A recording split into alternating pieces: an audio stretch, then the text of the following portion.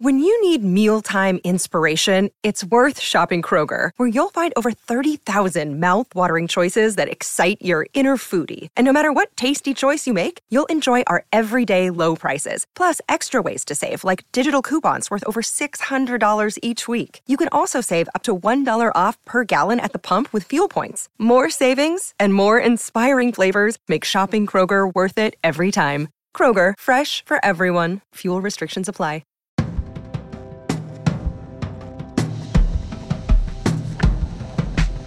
Welcome to Screen Talk IndieWire's weekly movie podcast. I'm Eric Cohn, joined again by Marcus Jones, our awards guru, who last week was embarking on his first Telluride and now gets to tell us how it went. And Marcus, before we get into the movies, I have to tell you, I am so disappointed that you did not listen to my advice about not drinking on that first day of the festival. But I also got to tell you, I gave that advice to a lot of newbies this year, and none of them did. So you're in fine company. Yeah, well, I am changed in multiple ways from going to Telluride, but also I feel much stronger knowing that I once again went to the mountains and left without elevation sickness. So. Yeah, you actually did just fine. You did just fine. You were able to party and not lose your head, which is not the way it went for me the first time. So very impressive. So tell us about it, because I think your perspective on Telluride is fascinating in that, you know, for me, it's like, it's very familiar. You show up, you get situated, you know you're going to see a couple of movies get bumps, and you're going to go to that opening picnic and see people around. It just kind of happens in a very sort of expected way in that sense. But this was all new to you. So what is your kind of big takeaway from what Telluride is like and the value that it's had? Yeah, I mean, you hear about how approachable everyone is and how nice everyone is, even the talent that's in the films. But when you get there at your first time, you are still nervous of like, I don't think that this person wants to talk to me. Like they're taking photos I can't go over. But the funny thing about the brunch, we had conversations about writing about it. And I was a little like, wait, I don't know, like what kind of information I can get. And then just immediately, I think one of the highlights was I got to meet Robert Downey Jr. and he is so completely disarming that we ended up talking about his film a little bit, but also talking about like the real being a shit show right now. And I was getting a lot of compliments on my jacket that I wore there. Even from Léa Seydoux. So that was kind of an interesting experience. But yeah, I mean, it is pretty easy to get around. It is such a beautiful city. I did get to see a good amount of films, even though I did still do a lot of work there. And so I am completely a fan. It was as good, if not better, as everyone said it was. Yeah, and what I love about the description you gave of the picnic is it really is sort of like you're suddenly just like plunked down at the center of the fall movie universe. Like, here's Robert Downey Jr. promoting the documentary about his dad. There's Léa Seydoux with One Fine Morning, which could be the French Oscar selection, and they're all just kind of like chilling there. So you're in the thick of it, like physically, and then it gives you this sense of clarity about like where we're heading. Although it's interesting because it's like that starting point then is informed by the way the weekend goes. Like certain films screen in different ways. I mean, we could talk in a bit about Senior, the documentary that Downey was promoting, but having him there and talking with journalists and other people off the record, basically, like we sat down at that picnic table, right? And he kind of like worked his Iron Man magic. It was like a perfect way to kind of like get people hyped for this thing. And then obviously the movie had to be good. It's like, that's one step. And then the second step. So like the movie did turn out to be good. So that plan worked out really well. Let's talk about some of the other films that we saw this weekend that we anticipated would have an impact, because I think it's worth noting that even if, for example, we knew that Cate Blanchett was going to get some kind of boost from Telluride for Tar, she's getting the tribute and all that kind of stuff. I think it's really fascinating now that we've seen the movie to look at how that played out. So you went to the Cate Blanchett tribute, which sounds like it was quite an evening with a 3-hour movie followed by a tribute in a movie that has a tribute in it in a way. So tell us a little bit about your perception coming out of that and, what it did for Cate Blanchett in terms of her profile with respect to this film. Yeah, well, I mean, to go with what we're talking about, I think Kate Blanchett is the one star that was there that even all the other talent was in awe of. Right. In the audience was like Anne Hathaway, and you could tell she was really enjoying the conversation, and Jeremy Strong that Kate Blanchett was having, because uh, her tribute interview matched like how epic of a film Tar is, because ultimately, even if you dislike Tar, what Kate does is such an achievement. Yeah. In the way that this is a fully realized character, to the point where people were asking, wait, Lydia Tar is not a real person? Yeah, a lot of people thought she was real ahead of the movie. The other thing that's it's kind of remarkable about it is that I think we're so used to challenging movies dividing people that the assumption was that like there were people who would like really be knives out hate this movie. Yeah. I can't say. I mean, I heard like maybe one or two sort of naysayers, but I can't say that it was really divisive. It certainly hasn't been so far. I think that it's a movie that demands your attention, that it takes about like an hour to really get the plot going. But her performance is sort of the engine that keeps you with it. It's so different from Todd Field's other movies. Like I was not prepared. It's not like the guy who brought you Little Children made this movie. This is like a guy trying to make a Frederick Wiseman documentary that happens to star Kate Blanchett as a composer. And the way her world gradually crumbles, it's like you're fully in this movie in a way that I think is, you know, the payoff is so great that so far, even people who you might assume have more conservative sensibilities seem to be on board with it. So yeah. And I think roll with me here, because this is kind of a new theory. I think that it is a film so conscious of what cinephiles are still talking about right now. That first hour has so many like jokes that this particular crowd, this Telluride crowd, particularly enjoyed. I think the only eye-rolly sort of element is that some of it is a little bit of like kids these days are not necessarily like an understanding of technology. We both were kind of trying to figure out what app someone was using. Yeah, this will be the mystery of award season, is that on a couple of occasions you see like a live video stream with texting on the screen. And if anybody listening can explain to us what that is, it looked kind of like Periscope meets iMessage or something. Yeah. And if he like invented his own form of like text messaging for this movie, that's like some kind of like mind blow sci-fi shit. But like it would be good to resolve that mystery. And of course, there's this amazing cancel culture component to it. One prolonged scene where she kind of tries to put this Juilliard student in his place that goes really badly. And so that's going to be a whole talking point with the movie. But on some level, it is a showbiz film. And, you know, Hollywood likes and the Academy likes movies about movies. This isn't a movie about movie, although they say the character is an EGOT winner. So I guess she delved into that world.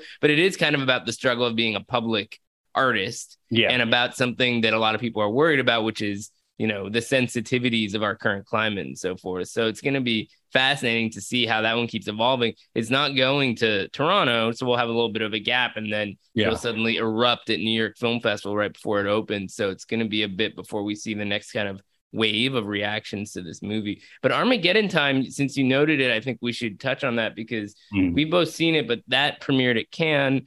It was not like a big winner there. It went over decently well. People like James Gray in France and so forth.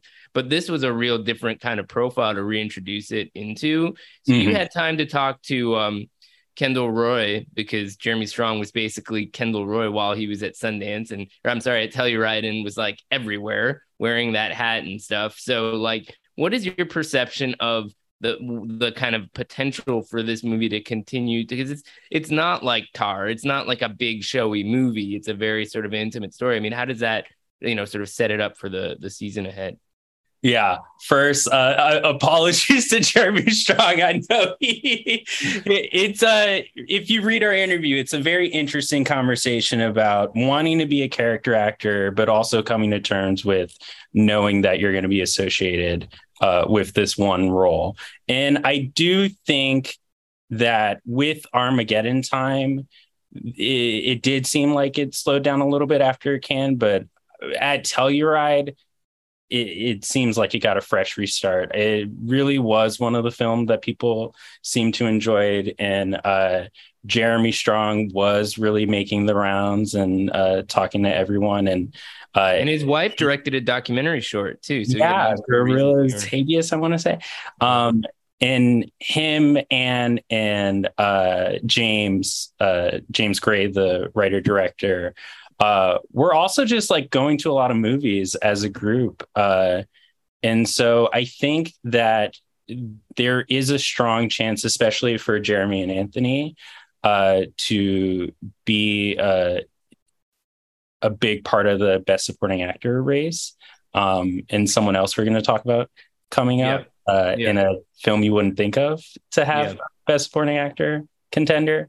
And so I think that was kind of special. And I do think we've seen a lot of films, heard a lot about films this year being so tied to the filmmaker's origins and very personal stories. And I feel that from what I've seen so far, Armageddon Time is the most successful. And I think in part it is because James's approach is warts and all, and even the criticism people have had of it, the film really addresses in a way that I appreciate it. Yeah, and the other thing about it is that there's just like a lot of goodwill for the people involved. Obviously, James Gray, like he made Ad Astra, and that I thought that was a really cool movie, but like, you know, it was like super ambitious, was sort of tossed aside by the studio. Here he's doing something really personal, and people sometimes really like to see that. I mean, that's essentially what happened with Belfast last year. It was that Kenneth Branagh, somebody who had a lot of respect going for him, made his personal story. Everyone wants to make their Roma. Okay, we'll see what Fabelmans is like at TIFF, and I'm looking forward to it, obviously. But some of these are better than others. Armageddon Time is a really solid version of that. I also feel like the Jeremy Strong thing is kind of like when Bryan Cranston became an Oscar nominee. You know, it's sort of like the TV persona actually ends up working in their favor because he's doing something so different, sort of the way that Cranston did in Trumbo, in a way. So then we have Women Talking. Women Talking, the other movie that unfortunately you had to wait all the way till the end of the weekend to see while listening to 5,000 people talk about it at parties. That movie is busy with performances. I think, I speak for both of us when I say we really enjoyed it, which is a surprising thing to say about a movie in which women are talking about their experiences getting raped by men. I mean, it's not on paper. It sounds like it's pretty hard, but it's actually really involving and satisfying, sometimes quite funny. It gets beyond its theatrical roots in a really great way. I think just in the way it kind of constantly builds. And Sarah Polley's screenplay from the Marion Hughes book really consolidates all of these plots of, different women characters. It's like there were like 9 actresses, 10 actresses at Telluride, and they all get a good amount of screen time, which raises this really fascinating, challenging question, which is who's the lead of this movie? So have you figured it out yet? So here's the thing. People have talked about the spotlight approach, entering all the actors into supporting, which eliminates any sort of accusations of category fraud. But I do genuinely feel that it could take a similar approach as The Help, which put Viola Davis in lead actress, and she almost won. That was the year that Meryl Streep took it for Iron Lady, which I don't think, definitely mixed reviews on that one. But when you see the film, there is a narration that goes throughout, and the subject of that narration is mostly Rooney Mara's character, Ona. And Rooney Mara does a very great performance. It's very soulful. It's something different from what we've seen her. The only difference because I think the other 2 actresses people talk about are Claire Foy and Jessie Buckley as kind of locks for an Oscar nomination, is that Claire Foy and Jessie Buckley are a lot louder and kind of go harder with some of the fiery talking points. But I think Rooney is a representation for what the conversation of the film is really about, looking at it from every angle, whether it is forgiveness, to fight back. What does leaving mean? And so I want all of them to win. And honestly, you could put 5 actresses from this film to fill the best supporting actress. And I don't necessarily, it would never happen, but I don't think people would be the most angry at it, because there really are just amazing performances in this film. But yeah, I mean, it's the point of comparison that we keep bringing up is Spotlight, obviously, where only Mark Ruffalo got in, even though like Michael Keaton was kind of the centerpiece of that movie in a way. And then the movie won Best Picture, but none of those people. So it does feel like it's sort of like you got to choose something to strip away the competition there and get into some other categories. But it'll be fascinating to see how they go about doing that. Yeah. And by the way, the other best supporting actor candidate we were going to mention is Ben Whishaw, who is really good in the film. He is the one guy who is taking minutes at the meeting. He's literally the only guy in the movie. Yeah. Unless you count the shot of some guy in a truck at one point through a mirror, which doesn't really matter. Exactly. And something different from him as well. It is just he gets a lot of scenes to really show off his acting capabilities. And you go into it thinking like, well, what is a male role going to be in this film? Like, how is it going to work? And they do a good job of showing you why. Yep. Well, speaking of what is a male and how they operate in a film that isn't necessarily in love with them, let's talk about Bardo, which is a movie that is very much about kind of the conflicts of one guy kind of at the center of like every scene of a movie. Very different from Women Talking, obviously. In fact, it's more part of the trend we were talking about before, with everyone making movies about filmmaking's personal stories. So Bardo got like eviscerated in Venice, just like torn apart. Look at all the reviews, including our own. And it's not surprising. I still think like if 8.5 came out today, people would kill it on Twitter in like 2 minutes, because when filmmakers make very personal projects about themselves, they're very vulnerable. And this one is, the main actor, the Mexican actor, looks very much like Iñárritu, and I suppose on some level it does feel like a vanity project. Yeah. I had a great time with this movie. It's wild and hilarious and unexpected in all kinds of ways, but I also think like it taps into this like paradox of being a Latin American, where like you leave your country and you're proud of where you come from, and then you go back and you hate it. And the essence of that at the core of the movie is so well explored. Like there's like a dream sequence where he gets into an argument with Cortez that turns out to be a film shoot. It's not like a huge spoiler, so don't get mad at me, but I really love that kind of playfulness. So I'm sort of shocked that there was such a brutal reaction to this movie. And I'll be curious, with Netflix putting this out for 7 weeks, how the lifespan of this movie continues. I had a conversation with Cate Blanchett in Telluride, and she loved the movie. Actors branch is the biggest branch in the Academy. Barry Jenkins loved the movie, moderated a talk with Iñárritu at the festival. So there are like two sides to the story. What was your sense of that on the ground? I saw the stuff out of Venice, and remember, we talked about me seeing the footage, me saying that I think it's going to be my favorite film, Iñárritu's. The first half of that film is my favorite film of Iñárritu's. I think it is incredibly visually stunning, very fun ups and downs. And I do want to shout out that lead actor. That's what I was like looking up. Daniel Jimenez Caucho does a fantastic job. Once again, like Cate Blanchett, carrying this 3-hour film. But truly, just like really, it's 3 hours. I can't. Like, it's so indulgent. Yeah. Like when you watch it, it's giving you so much interesting things to look at. I do not know why, in a time where we don't have a lot of movies out right now, and the movies that do get made, we talk about not being interesting enough, to start complaining about Bardo, which is giving us so much to talk about and think about. It did feel really dismissive. And I do think some of what he said or what he's saying about not being given the benefit of the doubt and people not really picking up on this immigrant story is true. And I think filmmakers will really love this. I think everyone who sees it and didn't work on it would feel like, oh, I would have loved to have worked on that and been on set and Right. see how they got this done. And so, yeah, I think it was a little crazy. And I think we're going to see in the coming weeks, as more people see the film, there's going to be like a second wave of more positive reactions to it. And I'm excited to see that. I'm not going to say I thought it was like a perfect film. I did find the second half a little bit slower and like not to my specific taste.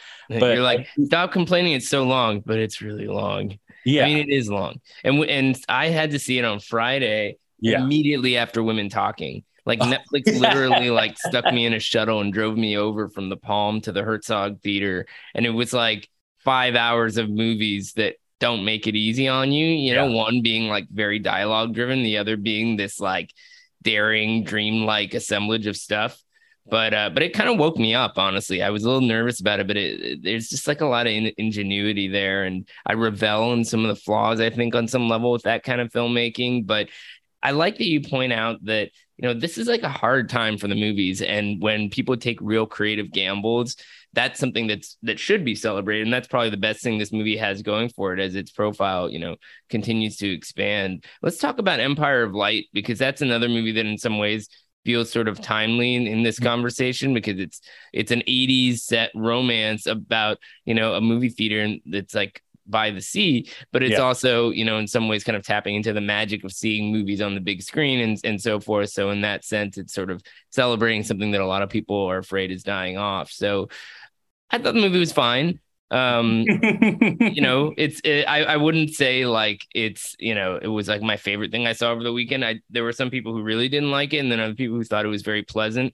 I kind of fall in more or less into the latter camp. I found that Olivia Colman, of course, like could tie her shoes and be an Oscar nominee, and she goes beyond that kind of bare minimum with this role of a woman who works at the concession stands with a mental illness and falls in love with this younger guy. Yeah. You were totally right, though, tipping Michael Ward as this like breakout performer. So tell us a little bit about that and kind of what potential you see for this movie in the weeks ahead.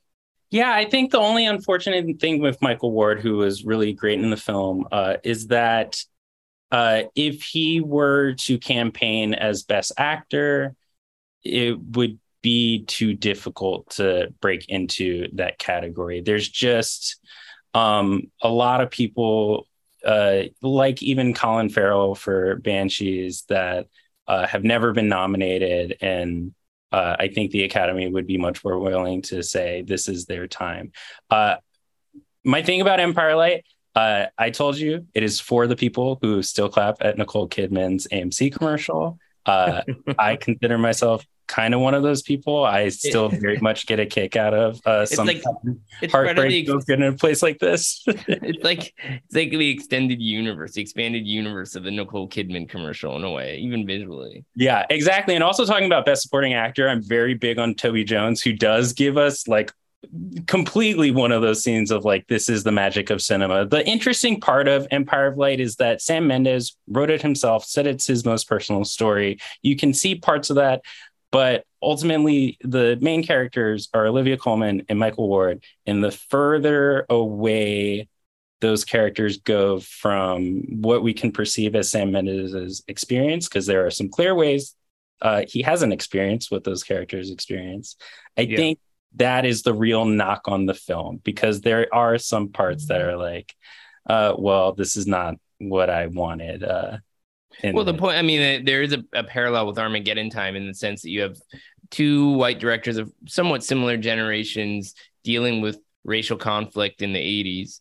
They have similar reference points. I mean, they talk about expanded universes. I mean, like you feel like you're like going into the memory banks of these men as they age, and they try to make sense of what they went through. And that's, you know, dicey territory that obviously Mendes tries to deal with in a very sensitive way, but it's not really, you know, Michael Ward's perspective is not really what drives the movie. Right. So that's a tricky thing when especially when you're dealing with fictional characters. I mean, in the case of Armageddon Time, you know, it's not really the movie's issue in the same way, because it's James Gray's story. He's sort of like, he's the entry point. But here it's like, well, Sam Mendes and Olivia Colman's, older mentally ill woman are so far removed. So he's like several degrees removed from the racial conflict of the story. And so you do kind of feel that to some degree. And that is sort of a knock against it, and maybe an issue, I suppose, for original screenplay when we get into the award side of it too. By the way, some of this, like, we are kind of pointing it out as a criticism, but I don't think it'll ultimately matter with how the Academy perceives it. I think a lot of voters will really love this film. It's a great Ann Thompson always points out, it's not critics who vote for the Oscars. Exactly. And we may not be operating in that capacity right now, but it's very easy to get sort of like into your own head about what's good and what's not good and so forth. And, the Belfast example is fascinating because Licorice Pizza really seemed like it had that momentum going for it for Best Original for a while, but people loved Belfast was a Telluride world premiere like this one, and it just churned along in a very specific kind of way. Sam Mendes is going to get an award from TIFF next week at their tribute gala, and so no, you're right. I'm glad you're here to keep our heads straight, because it very much could be a screenplay contender. That's possible. Director, I don't know. Certainly the cinematography, Roger Deakins, he's like the John Williams of cinematography. Like, he just does stuff and tends to get nominated. I mean, speaking of John Williams, Atticus Ross and Trent Reznor, every time there was a scene about the magic of cinema, they completely matched it with the perfect score that made you feel like, oh, we are watching a movie right now. Right. And also shout out to production design. The theater that most of the film takes place in, not only is it an amazing sort of theater house, but there are parts of it that are abandoned. Again, not really a big spoiler, that even look like a place that you would really want to explore. And so there is like some really interesting stuff in the film. All right, quickly. So speaking of celebrations of cinema and filmmakers, let's talk a bit about Senior, the Robert Downey Sr. documentary. So I really loved it for a few reasons. One is that Chris Smith is a great filmmaker. He did that Fire documentary on Netflix, but is probably best known for American Movie. And the way he shot this in black and white and captured kind of the dynamic between Junior and Senior is really involving. But also, like, I love Robert Downey Sr.'s movies. I mean, Grease's Palace is remarkable, but Putney Swope was like huge for me. And watching this movie in that context kind of brought back these memories. And also I realized how few people know these films. It's a great entry point to his career as a filmmaker, in that it personalizes it through the lens of Robert Downey Jr., who of course everybody knows. So what was that like for you when you finally got a chance to see it? Yeah, I'll preface this by saying that I was freaking out that the Senior was at 5:30 and I had to get over to go see Women Talking at 7:15. And so that's a festival experience, man. I had a fire under my ass watching Senior, but it turned out to be probably my favorite film of the festival. It was actually like, I almost took it personal, and some people I heard comment it being like self-indulgent or something like that. And of course, comments about like Robert Downey Jr. being a showboat, but it really, in addition to, I mean, the whole reason why it happened was the director wanted to make a film about Robert Downey Jr. He said, no, make a documentary about my dad. It's so great. It is one of those great portraits of an artist, but what it turns into, this father-son story, this generational story, just really touched me. And I definitely cried watching it. And I thought, like, this is such a unique film that, of course, he has the rare capability of being able to make it. Not everyone can sort of bring a camera to their final days with their parents, but it was very touching, and I think it was impressive, and I haven't seen another documentary like it, and so hoping for that distribution. I would think a movie like this could come out this year and even get shortlisted and nominated if someone moves fast enough, but it is a very competitive field. And just quickly, because I know you didn't get a chance to see this, but Laura Poitras's film All the Beauty and the Bloodshed snuck into a morning TVA slot on the last day of the festival after Venice. I wish it had more exposure at the festival, because it's always nice to kind of be in rarefied company in that sense. But this movie is so good. It feels like the definite front runner. It's about Nan Golden, who obviously was a great photographer, but it's also about how she overcame her addiction to OxyContin and then went after the Sackler family and Purdue Pharma with all these amazing die-ins at major museums. Like the first scene of the movie, they do a die-in at the Temple of Dender, and it's so well done. Obviously, she's a producer and coordinated with Laura Poitras, so like she got all this amazing footage. You feel like with season 4 was like a real-time thriller, and this is like this like amazing kind of like act up type of survival story where this woman overcomes like a dark period of her life and finds a new chapter in social change. It's just so well done. So I hope you get a chance to see it. And I know there's not much more to say about that, but man, it's going to be a busy season for documentaries. I mean, obviously Fire of Love just crossed 1 million at the box office, which in these days is a lot. So I guess we'll see how that goes. And tomorrow, as we're recording this on Wednesday, I'm going to Toronto, and you are going to stick around in Los Angeles because you've got Emmys to deal with. So I think it'd be helpful to just kind of like peel back the veil right quick. What's it like to be sort of coming out of a really intense award season festival and then go right back into like the last days of the Emmy season? Yeah, I mean, voting ended a while ago, and so there weren't too many changes prediction wise. I feel pretty good with some of my ideas. I don't know if my hot take that Sarah Paulson is going to win limited series actress is still going to happen. But yeah, I've got a weekend full of events ahead of me. And then after the ceremony happens, a couple stories to write about. But I'm really just excited to see what the results are, because I think that there could be some really interesting Emmys given out. I mean, I got to see how Abbott Elementary does. I think that was such a success story. Great show. You got me into that show. Really excited to see how that takes off. Yeah, and I think that Quinta Brunson is almost definitely going to win writing for a comedy. And I think some of that stuff, like I think for Barry, Bill Hader is probably going to win for directing. I think Ted Lasso is going to win a bunch of awards. I think The White Lotus is going to win a bunch of awards. But Michael Keaton is going to get his first Emmy for Dope Sick.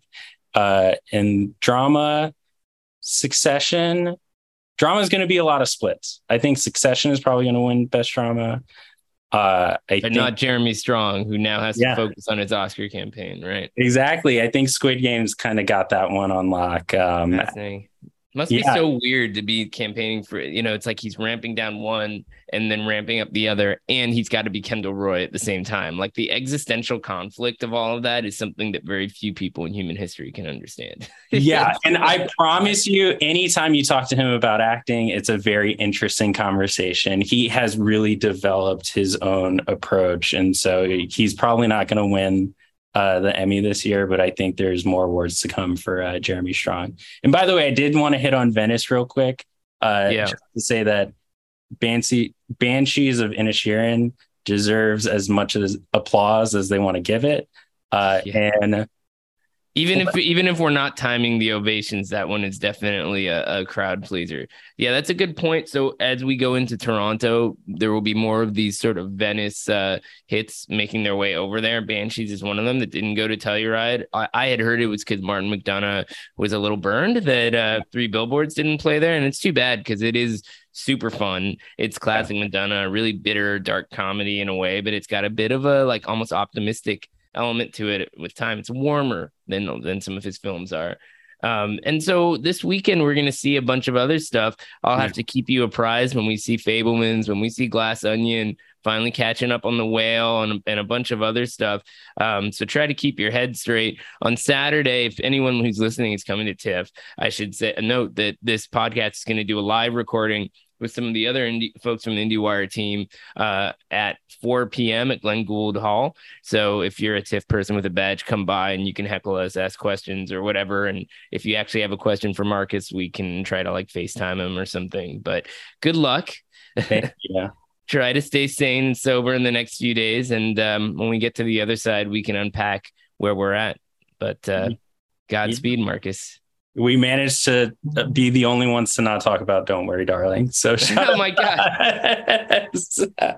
Do we have to? Okay, they didn't spit. He didn't spit. We know he didn't spit on him, but other than that, what is there to say? I have a quick line because also this gets into Telluride. Okay. I think The Wonder shows how great of an actor Florence Pugh is. It's a great film. I suggest people saying it. It'll be easy. It's on Netflix. Don't Worry, Darling shows you at least that Florence Pugh is a movie star. That is the best thing you can say about it. And we can leave it at that. Fair enough. Well, people are going to go see it. So there's that too. So more to come, but more to come on the Pugh train. God, exactly. But it was great talking to you again, to you as well. Have a great time at Toronto. And yeah, everyone come see that talk and then check out our feelings about Emmys on Monday. That's right. And your prediction pages, we got a bunch of those that have just been updated. All right, Marcus, good luck. See you soon. All right. See you later.